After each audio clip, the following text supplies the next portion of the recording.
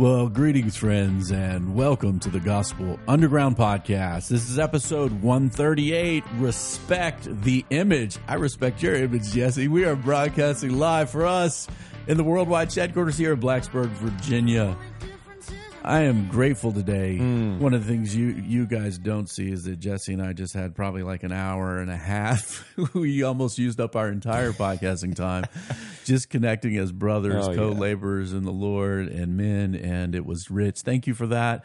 I have no idea what we're talking about now because our heads are on everything else. I was thinking that in all that time, we never even talked about the smoked meat that you sent me a picture of last night that I gave you as a birthday present. Yes. So how did it turn out? Well, people that love me give me vacuum sealed meat. I brought you that styrofoam like budget cooler full of pork and what was it? Pork chops and ribeyes? I think it was T-bones. Yeah, T-bones, T-bones and pork chops, and I cooked them together, and then we mixed them on the cutting board. Ooh. And I said, obviously, the red stuff is the steak, and the light pink because you shouldn't cook pork too long. So I see pork chops, cook them medium. Turned out phenomenal. That's legal. Yeah, it's legal now. Well, you can do 145 legal. Yep. Don't leave them on your grill or in your cooker until 145. Take them out, maybe 135, 140. I'd say so, between 135 and 140. Let them rest. It'll rest up to about You 100. tint them with some foil. Tint them, rest to 144 at the most, then slice them. You'll have a nice medium rare pork chop. Jesse, thank you. I'm hungry. That was a wonderful thing for my family last Look night. good.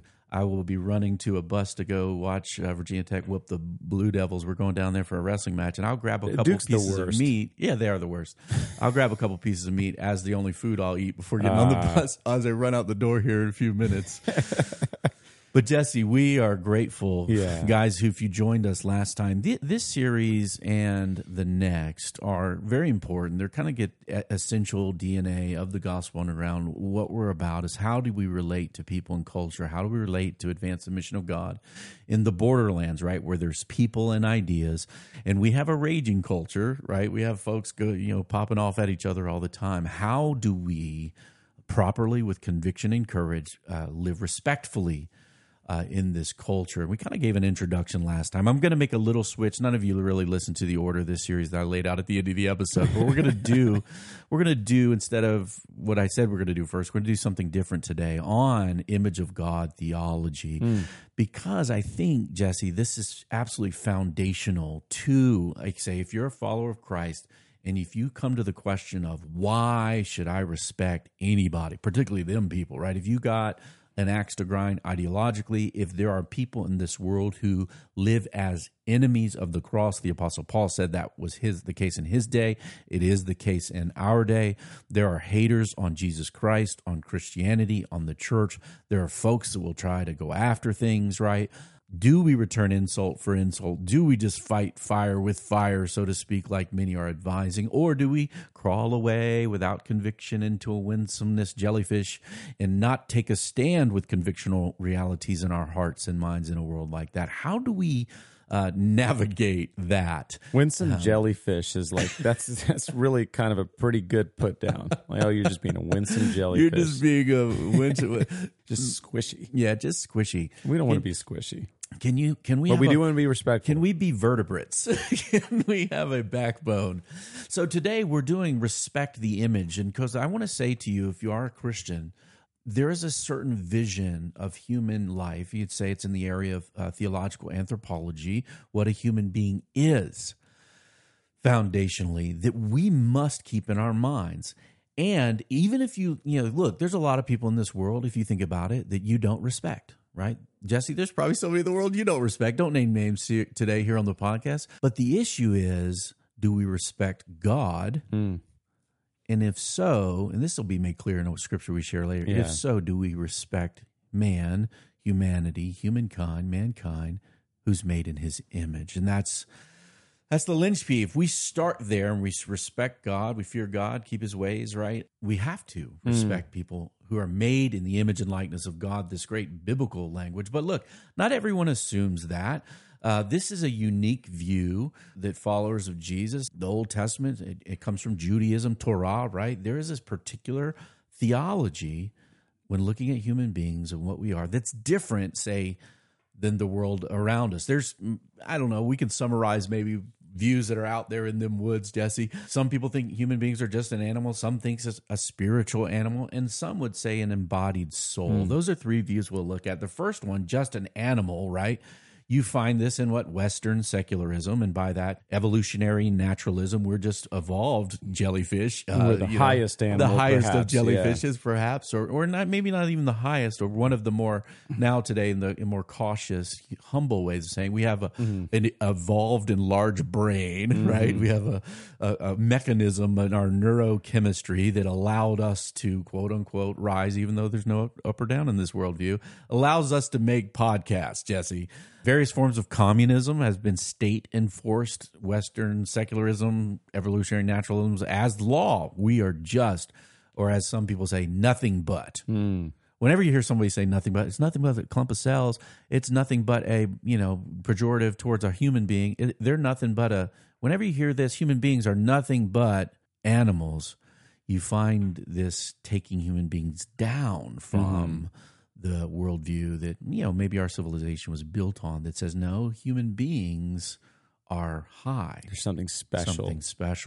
About it. And so you were recounting a story yesterday when we were training some church planting residents together that was pretty funny. And I was talking about how, as someone who preaches regularly, anytime anyone remembers anything you've ever said, it just feels really good. In a sermon. In a sermon, right. And I was in a car with a bunch of teenage boys, my son and his friends, driving him to youth group. And I don't know how we got on the topic of anthropology, man. What are we? Yeah. But my friend Brett's son, Tristan, said, well, man is just a featherless biped with broad, flat nails. And I was looked at him and I was like, is that from my sermon? 4 months ago? And he's like, yeah. And I was like, you are my favorite of my son's friends for remembering that. Now, I told this story, it's kind of famous in philosophy world of Socrates' definition that Plato was teaching. Conveying, right? Yeah, right. was man is a featherless biped. Right. And at the time, Diogenes was the cynic, the father of cynics. And they had I described it as the first rap beef. Right. Before Tupac and Biggie. Right. There was Diogenes in play. Diogenes was kind of, it was famous for being a cynical kind of wisecracker, right? He's the one who walked around Athens with a lantern. And whenever anyone asked him what he was doing, he said, I'm looking for just one honest man. Yeah. Anyway, he heard about this definition and got a chicken and plucked all the feathers off of it and came into the academy and took the featherless biped and said, behold, Plato's man. and I joked that the best Plato could do is say, well, okay, he got me there. So it's a featherless biped with broad, flat nails. Yeah. It's just an animal, basically. Right. We can do better than this, right? With the scriptures, but just an animal, just a featherless biped with broad, flat nails. Obviously, if you look at another person and you just think they're nothing but, a dog or a chicken or just similar, just slightly more complexly organized in neurochemistry, that low view of humanity can translate in how we might treat other bipeds. The second view that's very common is to say man is maybe a spiritual animal. So we're not denying the animal part, but ultimately a spiritual reality. And now this can have various extremes, and certain flavors maybe of Eastern philosophy. You might say the physical world's even an illusion, and all is just one spiritual reality manifesting itself through various avatars and people and chickens, by the way. So Eastern philosophy, a spiritual reality in an animalistic kind of world that we interact with. There's even Christian people like Nancy Murphy, philosopher, I think she's still at Fuller Seminary, who teaches something called non-reductive physicalism. And you might ask, Jesse, why do you know the word non-reductive physicalism? I wrote a paper on Nancy Murphy's non-reductive physicalism. Yeah, I was going to ask for a friend if you could define.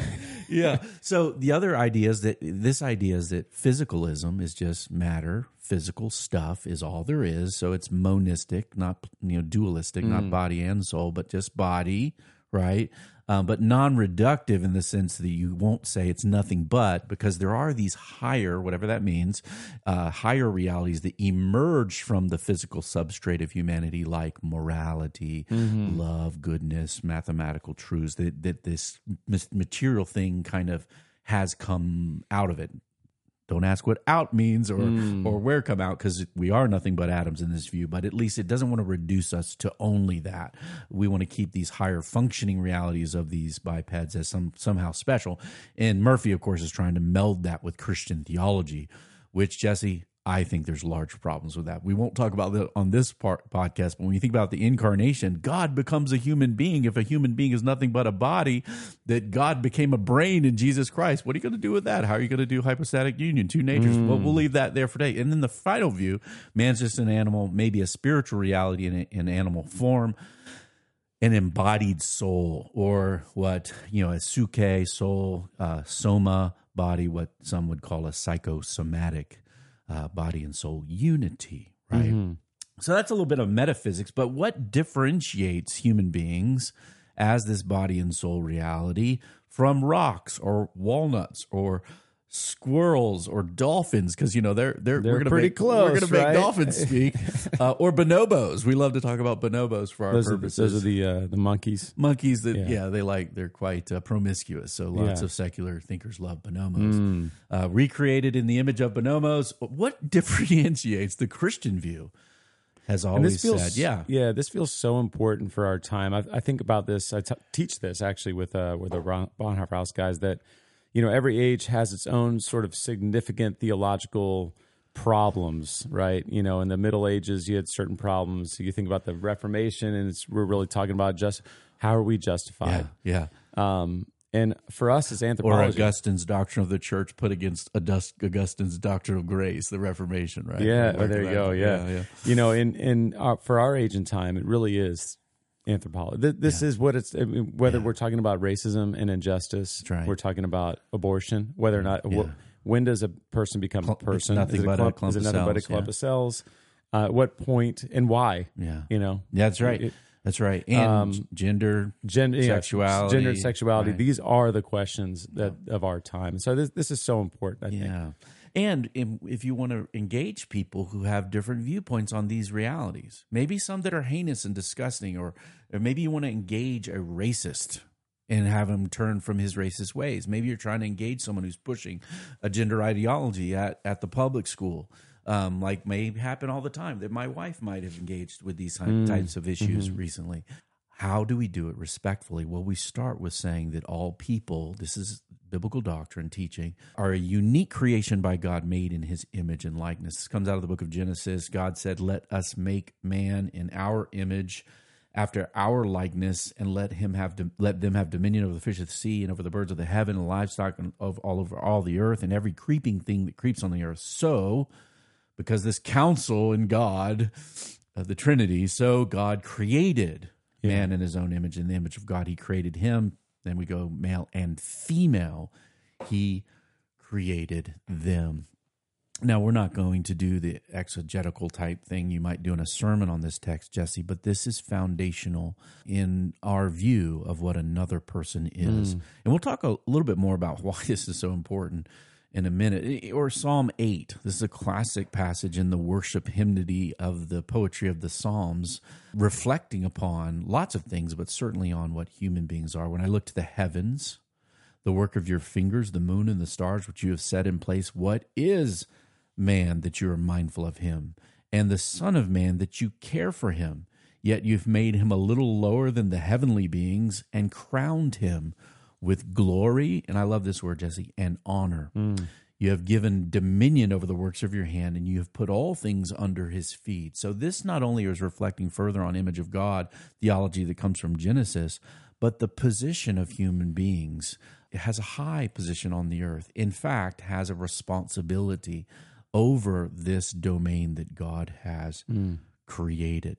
It's like a poetic, contemplative sort of exploration of the creation account, right? There's literal parallels there of the heavens and the stars and then you have the fish of the sea and because we didn't get into that, but verses 7 and on is like over the beasts of the field, the sheep and the oxen, everything that flies in the air and everything and all the fish of the sea and everything that moves along the paths of the sea. There's just like now man is, David is sitting there going, he's thinking about Genesis 1, but he's also thinking about Yahweh and himself and going, man, this is crazy. Like, what are we? What are we? Yeah. I had some existential experiences as a kid. I didn't grow up in church. I'm not thinking about Christianity and stuff. And I remember taking out the trash as a teenager before my conversion, anything like that. And just thinking, like, I remember looking at my hand, throwing trash in a big trash can, thinking, what in the world is life? It was a weird. This? What is this? I'm this conscious entity doing things, and like, what is it that I'm doing? What is it that I am? And this self-reflection is a key portion of what philosophers would call consciousness, right? Yeah. That we're reflecting upon our own being and nature. And it's right to say, what is this featherless biped launching rocket ships, right? Creating iPhones, doing complex mathematical calculations with our brain that actually correspond to the physical reality of the created world. What the heck are we? That question, when we're asking it, is a good place to be. And if we end up with a dismissive answer, well, nothing but, right? We can do terrible things to other people in the image of God. Now, Christians throughout the ages have wrestled with, okay, what does precisely this mean? We got to look at this text. It says image and likeness of God. Does it make us little gods? Like, it's polytheism? No, the Bible's monotheistic. It can't make us that. Makes us a little lower than like the angels or heavenly beings. So that's pretty impressive.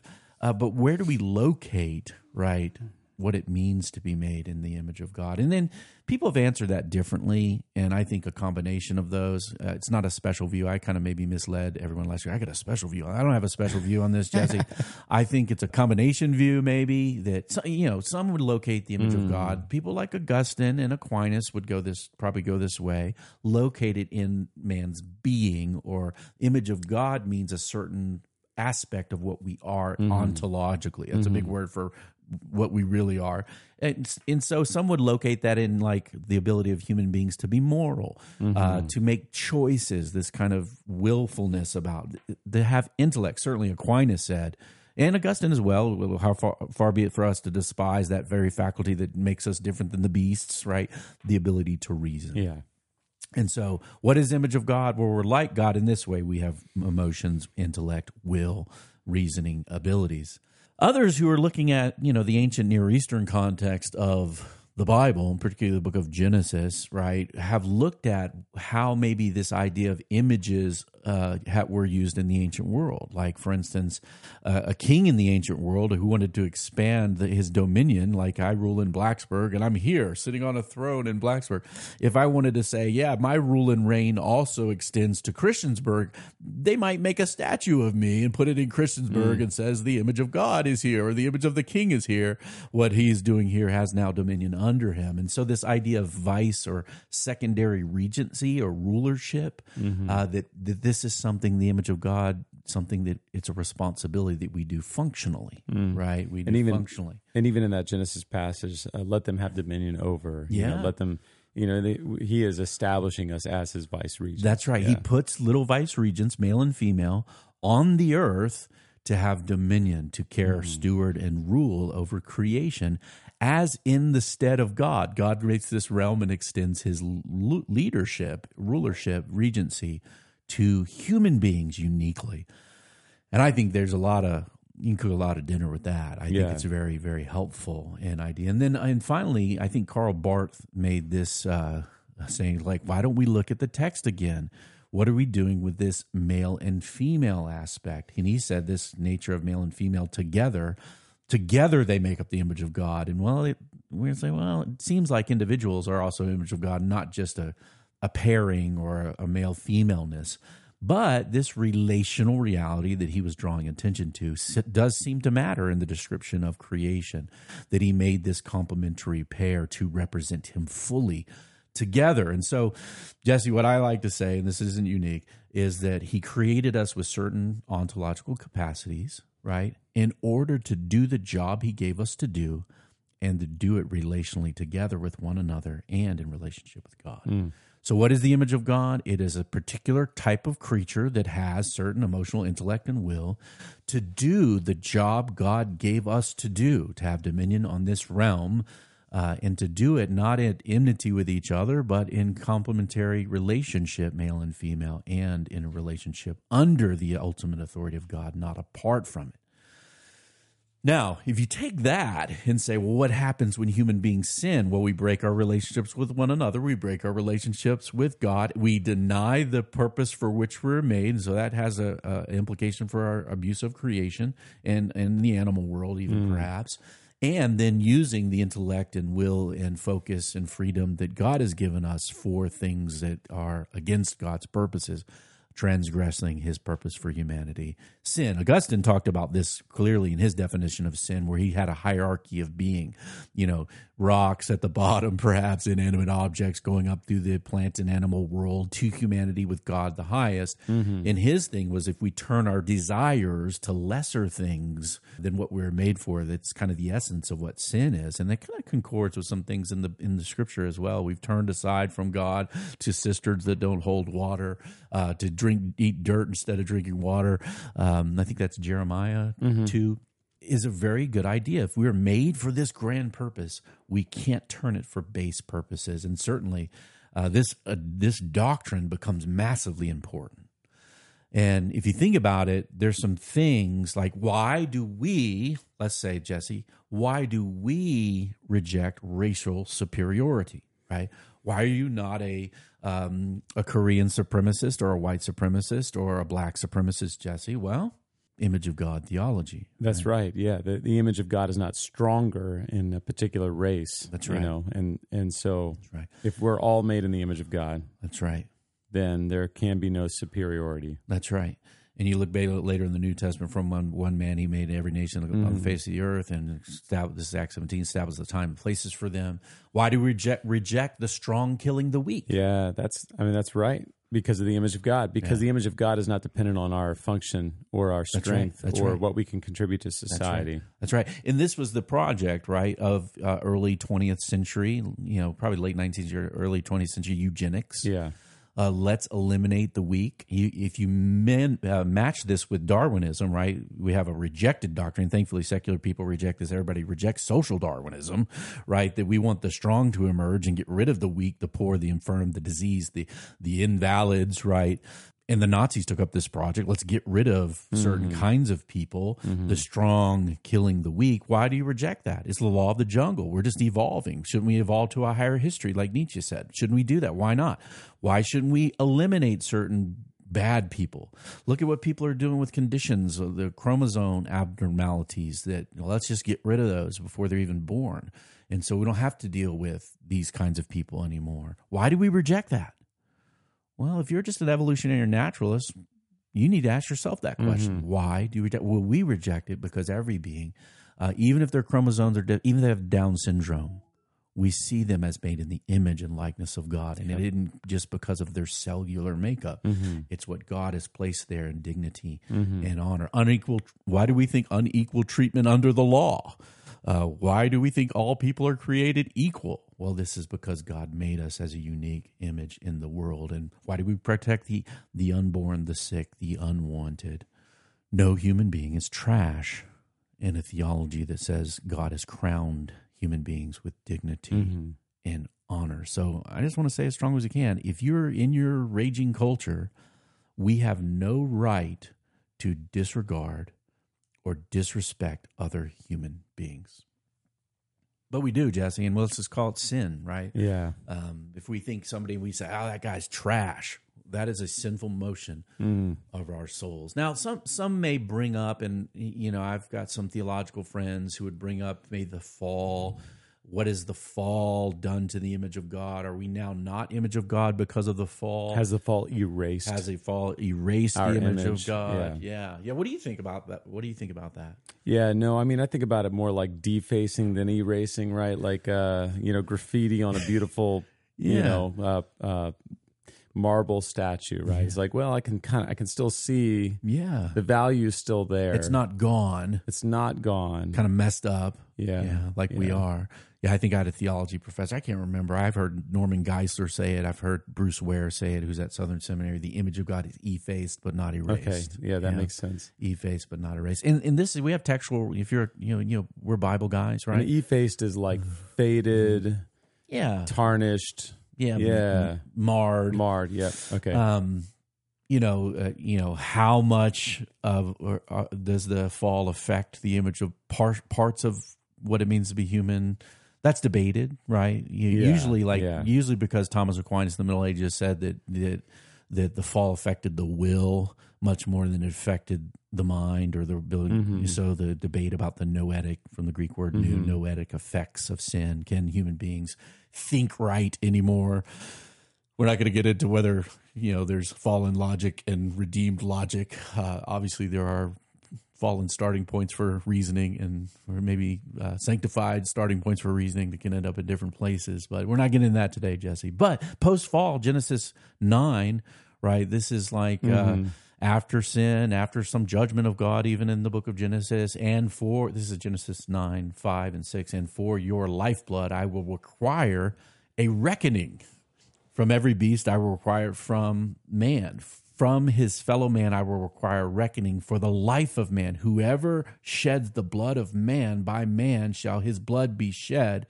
For God made man in his own image. Now, we're not debating capital punishment today.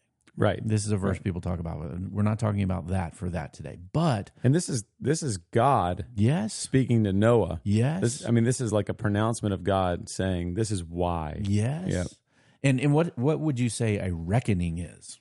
Judgment. He lays it out, right? The lifeblood for the lifeblood. That's right. You don't kill people. This person is made in God. Why? Well, because it's a bipedal bonobo. Don't kill him. No, God says God made man in his own image. This special creation is not yours to take. Like people say, you're playing God. Well, that's what it means. We're not over life, right? We're not the ones who are the ones who get to just kill people with impunity. There's a reckoning, right? Jesus reiterates this in the Sermon on the Mount when he even was trying to get to the heart of human beings and not simply our actions in Matthew 5, where he's talking about murder. You have heard it said of those old, you shall not murder, right? He's going back to the summary of the law, the Ten Commandments. Whoever murders will be liable to judgment, a reckoning. But I say to you, to everyone who is angry with his brother will be liable to judgment. Whoever insults his brother will be liable to the council. And whoever says, you fool, or man, screw that guy, will be liable to the hell of fire. So what Jesus does, obviously, is beautiful, devastating, convicting, that it's not just me going and, knifing somebody, like I'm in London trying to kill somebody, or shooting somebody like you would in Texas, Jesse. I was wondering, the London thing, like, do they just knife people over there? But I get what you're saying. But what happens we do have guns. Yeah. I don't. You might. You probably do. Well, let's just keep that to ourselves. But what does it mean when it's in us, this murderous intention, the motion of the inner man ends up external murdering someone? And Jesus is saying, well, he's not saying being mad is the same as killing folks, but he's saying before God, it is the motion of the soul that's liable for the same judgment. And we have murderous hearts often, and we need to come before God with that as knowing sin, because we're doing the same thing to the image of God, maybe mentally, maybe intellectually, maybe soulishly, which then, sadly does happen when it gets to the outside and into actual actions. Jesse, there's a reckoning. We don't treat people like trash. Human beings aren't throwaway. Yeah, and even that idea of like, even the part of our soul that just in our heart says, I wish he was dead. Yeah. That's wrong, because he or she is carrying the image of God. Yes. Like only God has the right to give and take away life. That's right. And so even it's not so much that Jesus was just saying like, hey, actually it's a lot harder than you think.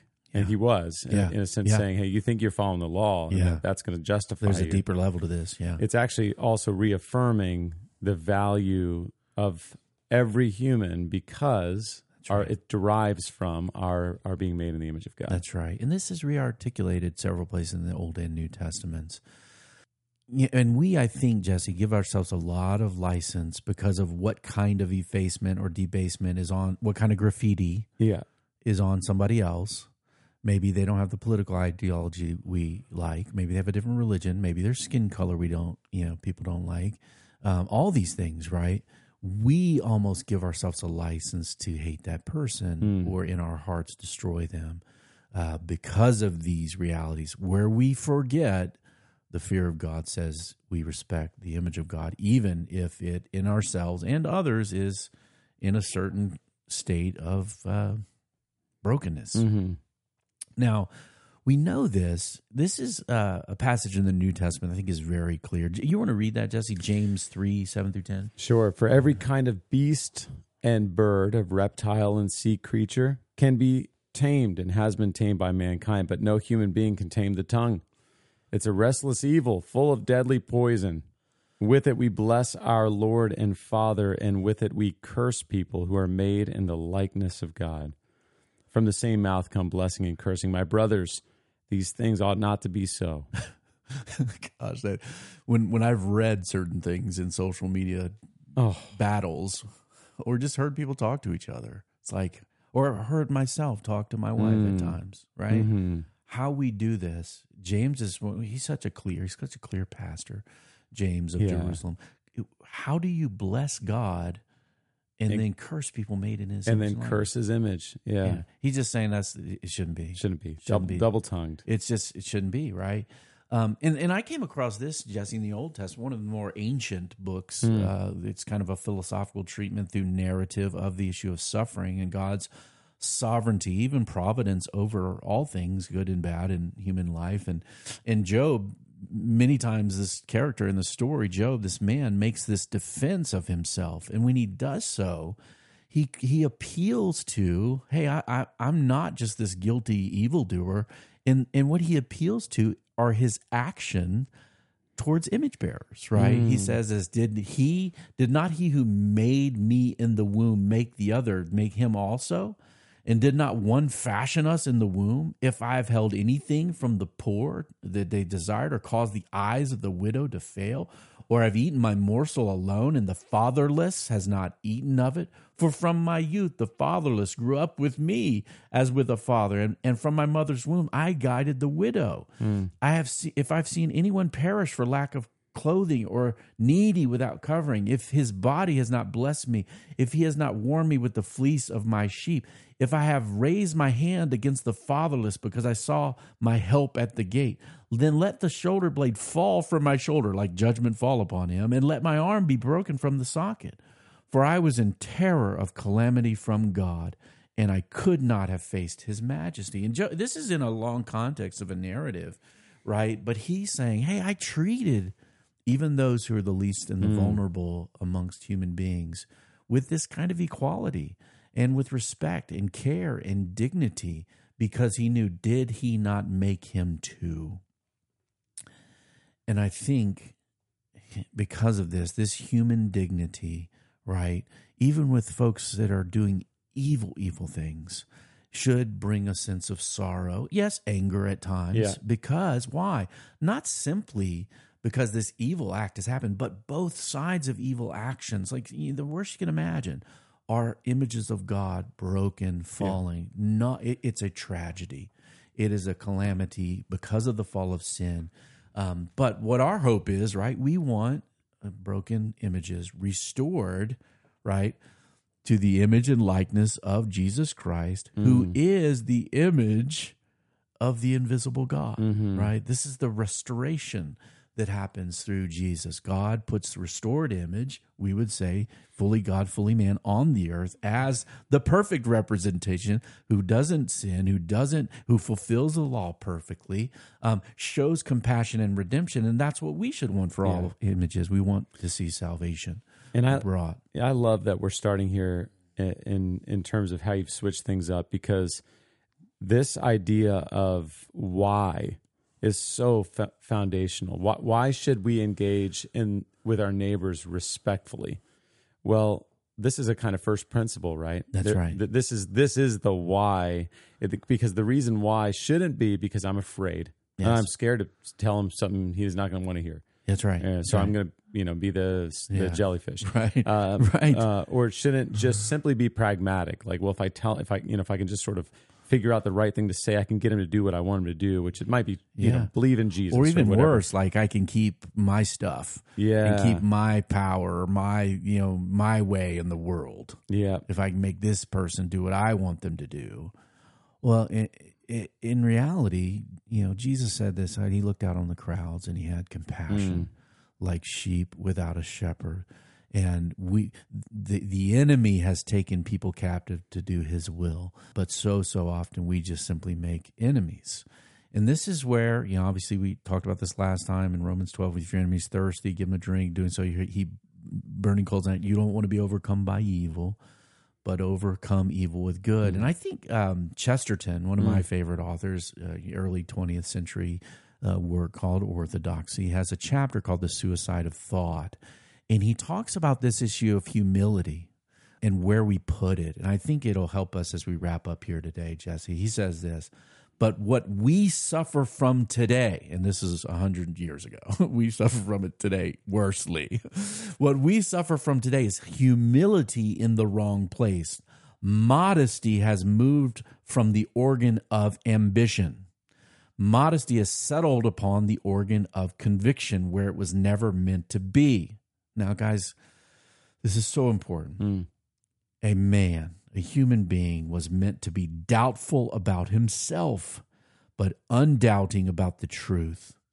This has been exactly reversed today. Nowadays, the part of man that man does assert, puts forth, puffs his chest out, is exactly the part he ought not to assert, himself.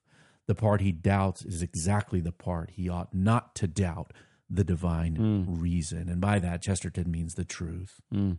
So here's what we do. We, in the name of, whatever we want, we will destroy other people to get what we want. In reality, we should stand with strong convictions about the truth by being humble about who we are and modest in our relationship with other people, and certainly having a high view of them simply because they have the inherent dignity of being made in the image of God. So, in other words, we can go after and fight it out and even destroy falseness. Yes. Teachings, ideas but we can't go after. We take every thought captive. We tear down strong. Was 2 Corinthians 10 maybe? We'll look it up. Find it. 10, 4, 5. But we don't destroy the image bearer. That's right. Yeah. We want salvation, liberation, substitution, people's sins to be paid for, forgiven, redeemed. I'm looking forward to getting into this series then, man. Let's talk about how to do it. How do we do it? We stop, and not see people as trash, but, in your hearts, set apart Christ the Lord as holy. Always be prepared to give a reason for the hope that you have, but do so with gentleness and respect. Respect for what, Jesse? Well, respect for the image of God. Next week, Jesse, we're going to look at a skill of respectful engagement in a raging culture, namely that of listening and finding commonality with other human beings. Maybe we start with a common image and move forward in truth and love. The Gospel Underground is sponsored, and we're not sponsored. We're produced in partnership. We both throw in here. We fund this thing, Jesse. The Bonhoeffer House, Gospel Underground, 2 peas in a pod, like peanut butter and jelly, like a hand in glove. We review us on iTunes. Send your comments, feedback, questions that you might want us to take up, or about something we said today. Get us on the right verse in 2 Corinthians that we will do in a minute, Jesse. Send those comments to info@gospelunderground.org. We are a dialogue taking place in the borderlands between the church and culture. I want to see you out there. Peace. Peace.